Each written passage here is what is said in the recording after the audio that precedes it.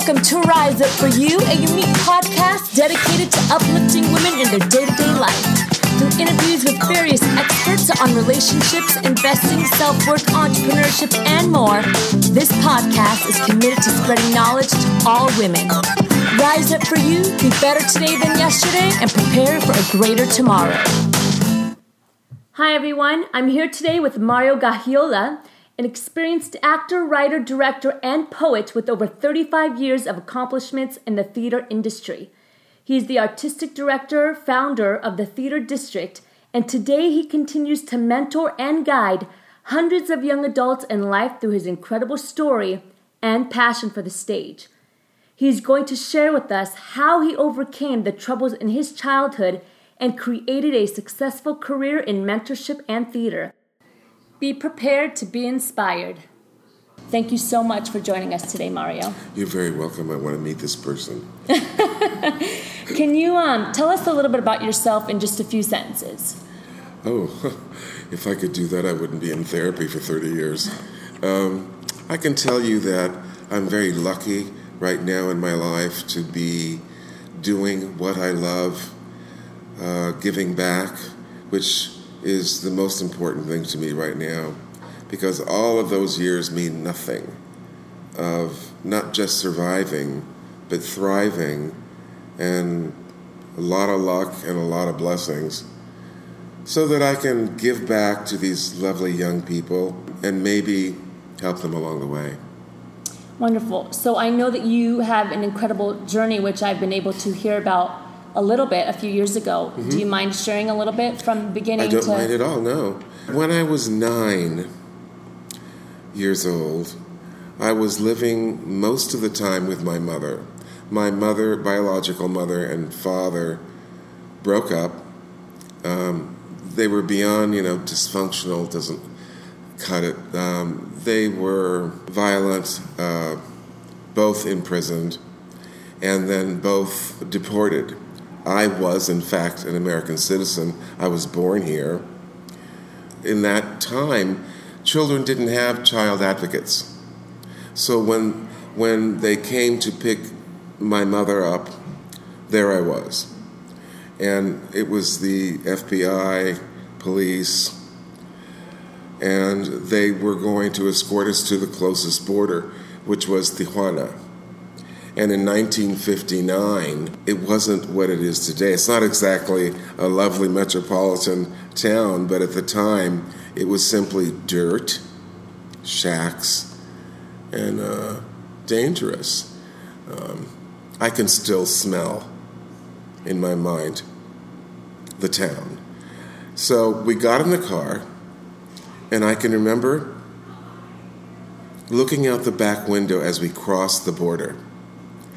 And as we crossed the border, the asphalt that was in the United States and the cement was gone. Everything was dirt. And the dirt was dry. And the dust flew in the air. And I couldn't see the United States anymore. So I didn't know what was happening. But I turned around, and we kept driving, and we ended up in, you can't call it a house. It was just simply boards that had been nailed together with a bucket for a shower. And I didn't see my mother after that for almost 2 years.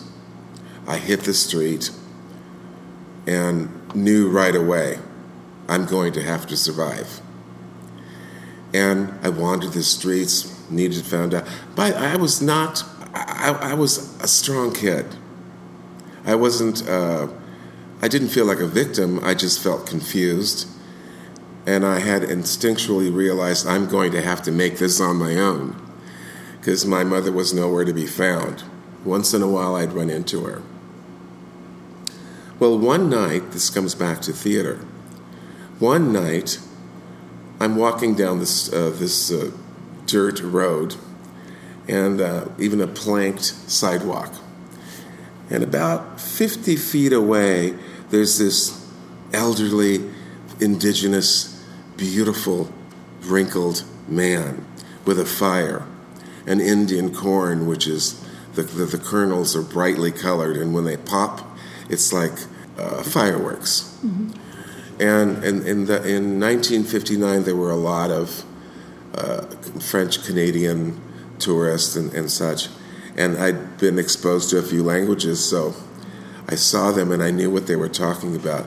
But it smelled so good, and I was very hungry. And so I got a little closer. And trust was an issue. He saw me. He didn't aggressively ask me to come over or anything, but I got as far as I could. Then the next night I got a little closer. And then I saw that he had a burro there. And I thought, I want to play with that animal. The next night I was really tired. I don't even know if I'd slept. I was tired, I was hungry, I was confused. And I got closer and close enough that he just with his finger said, come on over here, and pointed towards this very bleached wooden bench, sun-bleached. And he had an Indian blanket, very scratchy but heavy. And I just laid there and I went to sleep. And I felt safe, which was an issue, and still is an issue today. I woke up and I got to eat whatever corn that was left. And he just sat with me. And that fire was so warm. Actually, that fire was my first theater lighting. Well, we talked. And from then on, I showed up at the same time. And he taught me the stories of the Indian corn. Every color in that Indian corn had a myth behind it. And he would tell me, and he was very theatrical about it. I thought he was 100 years old, but he's probably the same age I am now. And then I would translate those stories to the tourists. And I'd stood on the bench, which was the first planks I stood on. And then the Indian blanket, I realized I didn't want them to see me, so I just put it up in front of me, and then I dropped it. And then I started telling the stories. And I was pretty animated, and I was having fun. And the audience, the people that gathered were having fun. He was selling corn. It was a win-win situation. So I did that for I don't know how long. But then one night, I went back, and he was gone. No sign of him anywhere. And I remember just turning around and walking away and going straight to, well, now what am I going to do? What am I going to do? How am I going to live? And I missed him a lot. I thought of him as I didn't know the term mentor, but he was certainly that. And he was, in fact, the first director I ever had, probably the best director I ever had, because he shared the passion, and I caught it. I caught it.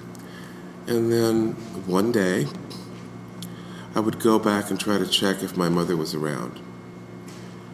And sure enough, she was there. And she was oddly painting an old piece of luggage. Well, what she had done was sell me back to a family in the United States for $500. And she was planning to return to Europe. I thought, she said, you're going back to the United States. I thought for a vacation. No matter how poor of a mama she was, I loved her, and every little boy thinks their mother's the most beautiful woman in the world. So I forgave her of everything, stood up for her. Well, I got back to the United States. I had this little suitcase. There was nothing in it. She didn't put anything in it. So I had what I had on my back, and I stayed with that family. Then the odd thing was, when I had to learn conversational English in about 3 months in order to enter school. And I had years before lived with my grandfather, who was at the time the governor of Sinaloa. And my uncle was the senator. He had exposed me to beautiful music, because he saw me respond to it. Classical music, he would have guests come, dance. And so before this odd life, I had this lovely, charming life. So later on, I get into high school, and I'm listening, and the family is letting teachers take me to concerts and things because they trust the teachers. Then later, I join the service, I come back, I meet Mr. and Mrs. Bernard Herrmann. And once again, I'm rescued. Because I was only 17 when I went into the Air Force. Well, Mrs. Herrmann especially... Why did you choose that path, if you don't mind me asking? What, music? Joining the Air Force. I was in a very, very volatile, dangerous foster home, a group home. And all of my experiences were that. The woman was diagnosed later, paranoid schizophrenic, and she would lock me in the garage over the weekend with the dog that I loved, Skipper. And there was no way that I could not do something because I never knew what it was going to be. And she was very physically abusive, and it was nothing compared to my biological father. So it didn't touch me nearly compared to when I was even younger and took the abuse, as my brother did, of my father. And my mother knew what was going on and never did anything about it. So I was kind of accustomed to abuse, so it was just levels of abuse. But as I got a little older, I realized and understood English better that if I could get whoever I was living with at the time to sign papers, I could get into the Air Force. And you must remember this was during a war. So the chances of being deployed to Vietnam were high, but it was a much better choice. It was an easy choice because I would have never, my soul, if nothing else, would have been killed. I was just shamed and physically abused until I got out of there. So basic training to me was a 5-star hotel. And then from then on, I decided I'm going to pilot my own life. And I did. I was guilty of not trusting well, but still willing to love. And then I gave up on that. And then one day, I was applying for a job.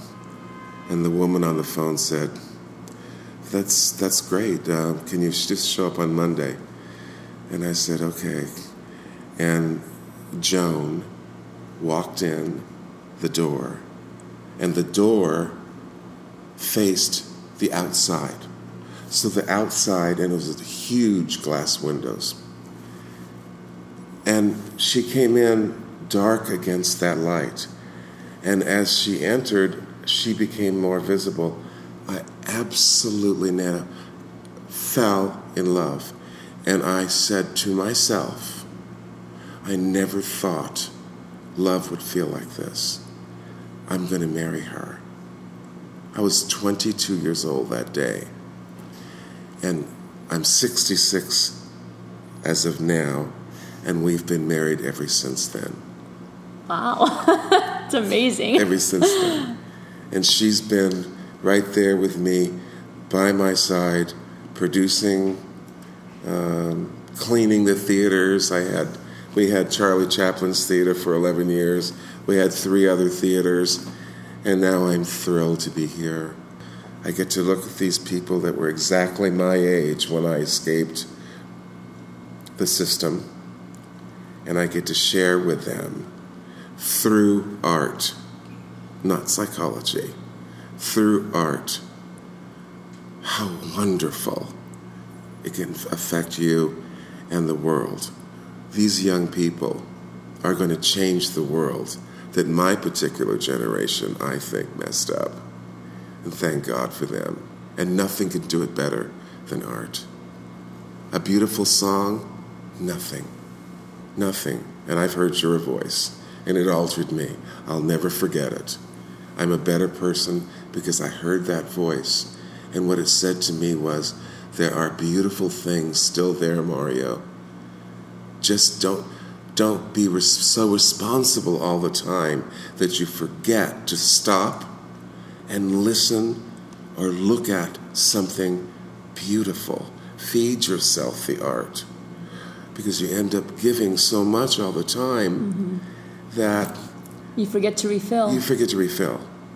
And you did that for me that day. Thank you. And here I am. Here I am, and I'm very happy and grateful. Yeah. So I'd like to know, because I also work with a lot of people in general that are older and younger that have also gone through, because your journey is quite remarkable. A good number of them don't make it past that, and they let it affect them. They let it affect their success. They let it affect loving somebody else, and their self-worth is pretty much diminished. So how did you, as a young adult, push through that and motivate yourself to know that there was something better ahead? It took no effort. As a child, no matter what happened to me, and I don't think I even have to tell you, I'm sure you know what happened to me. It did not stop me. My mind passed it up, closed the memory of it for that moment. I was not a person to forget for years, but I could go to sleep afterwards. I always believed the world was wonderful. I really did believe there was a Never Never Land. Nobody could take it from me. It was mine, and nobody could have it. You couldn't beat it out of me. You couldn't anything it out of me. So why I had that and my brother didn't, I don't know. But what you're sharing with me is much what I went through with my brother. My brother remained a victim of it. I was going to fix him.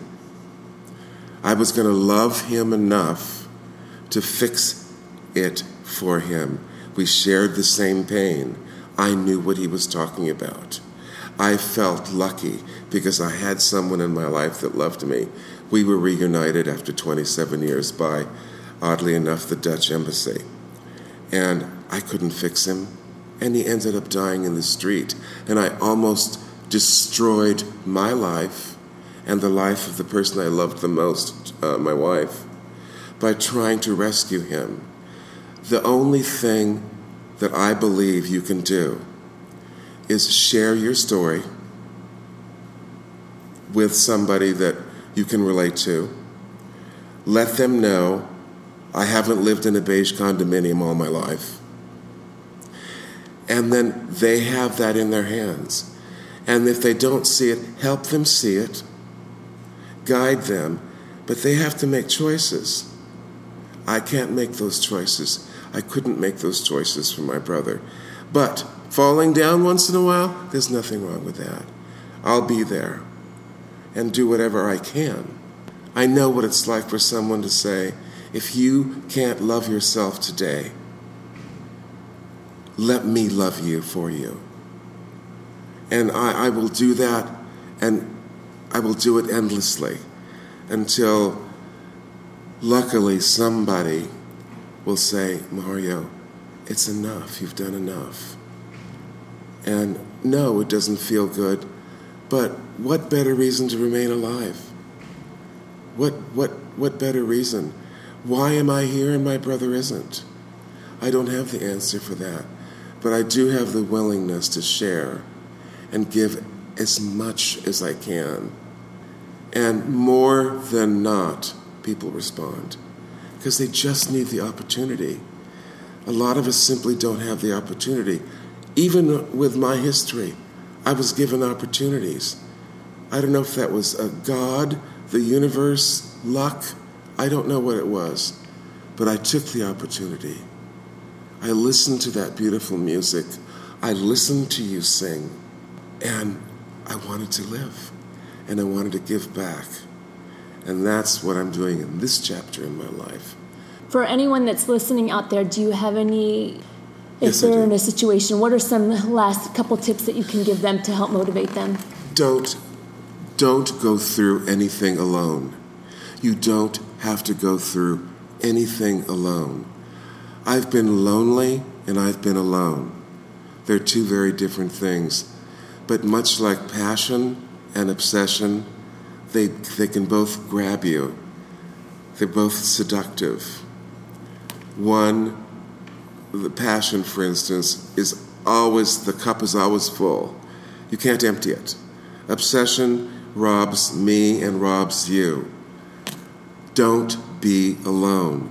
People want to help. It's a gift to somebody else sometimes when they get to say, really, I can help you? But sometimes we just think shamefully, not embarrassed. I can be embarrassed and get through it, but shame can kill me, even if I am not at fault. Shame can still kill me. So understanding those sounds like a simple process is not simple. You need that person, and then you need that person to be there consistently. When you mess up, to still say, it's okay. We're going to get through this. If you're trying, I'm there. I'm trying too, Yeah, I made it, but I have bad days. We all have bad days. But I'm never alone. My goodness, I'm sitting here talking to you, and on the right side of me is Joan, the person that has gone through all kinds of illnesses in the last 3 years, is on her feet and helping me. So we don't have to go through anything alone. I didn't go through it alone in Mexico. That man was there for me. And what time we had together made me realize the time you and I have together. I need it just as much today as I needed it when I was 9 years old. No matter how accomplished anyone thinks I am or anything that I've succeeded at, those feelings don't go away, and we still need each other. We still need to reach out and say, I need help. And to not feel bad about it. It's a very odd piece of our culture. I can break my leg, I can be diagnosed with cancer, but I cannot ever freely, comfortably, to this day, ask for emotional help.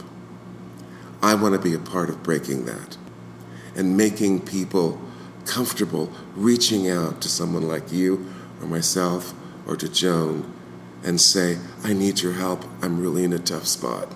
I've heard you speak before, but this is the first time that I guess, was ready to let it sink in. I think I was a lot younger, maybe 7-8 years ago when I heard you. It's been a long time. Yeah, it's been a long time. And I think I'm at a mature place in my life where now I get it and I retained it, where before it was... Well, sometimes, everything is relative. Right.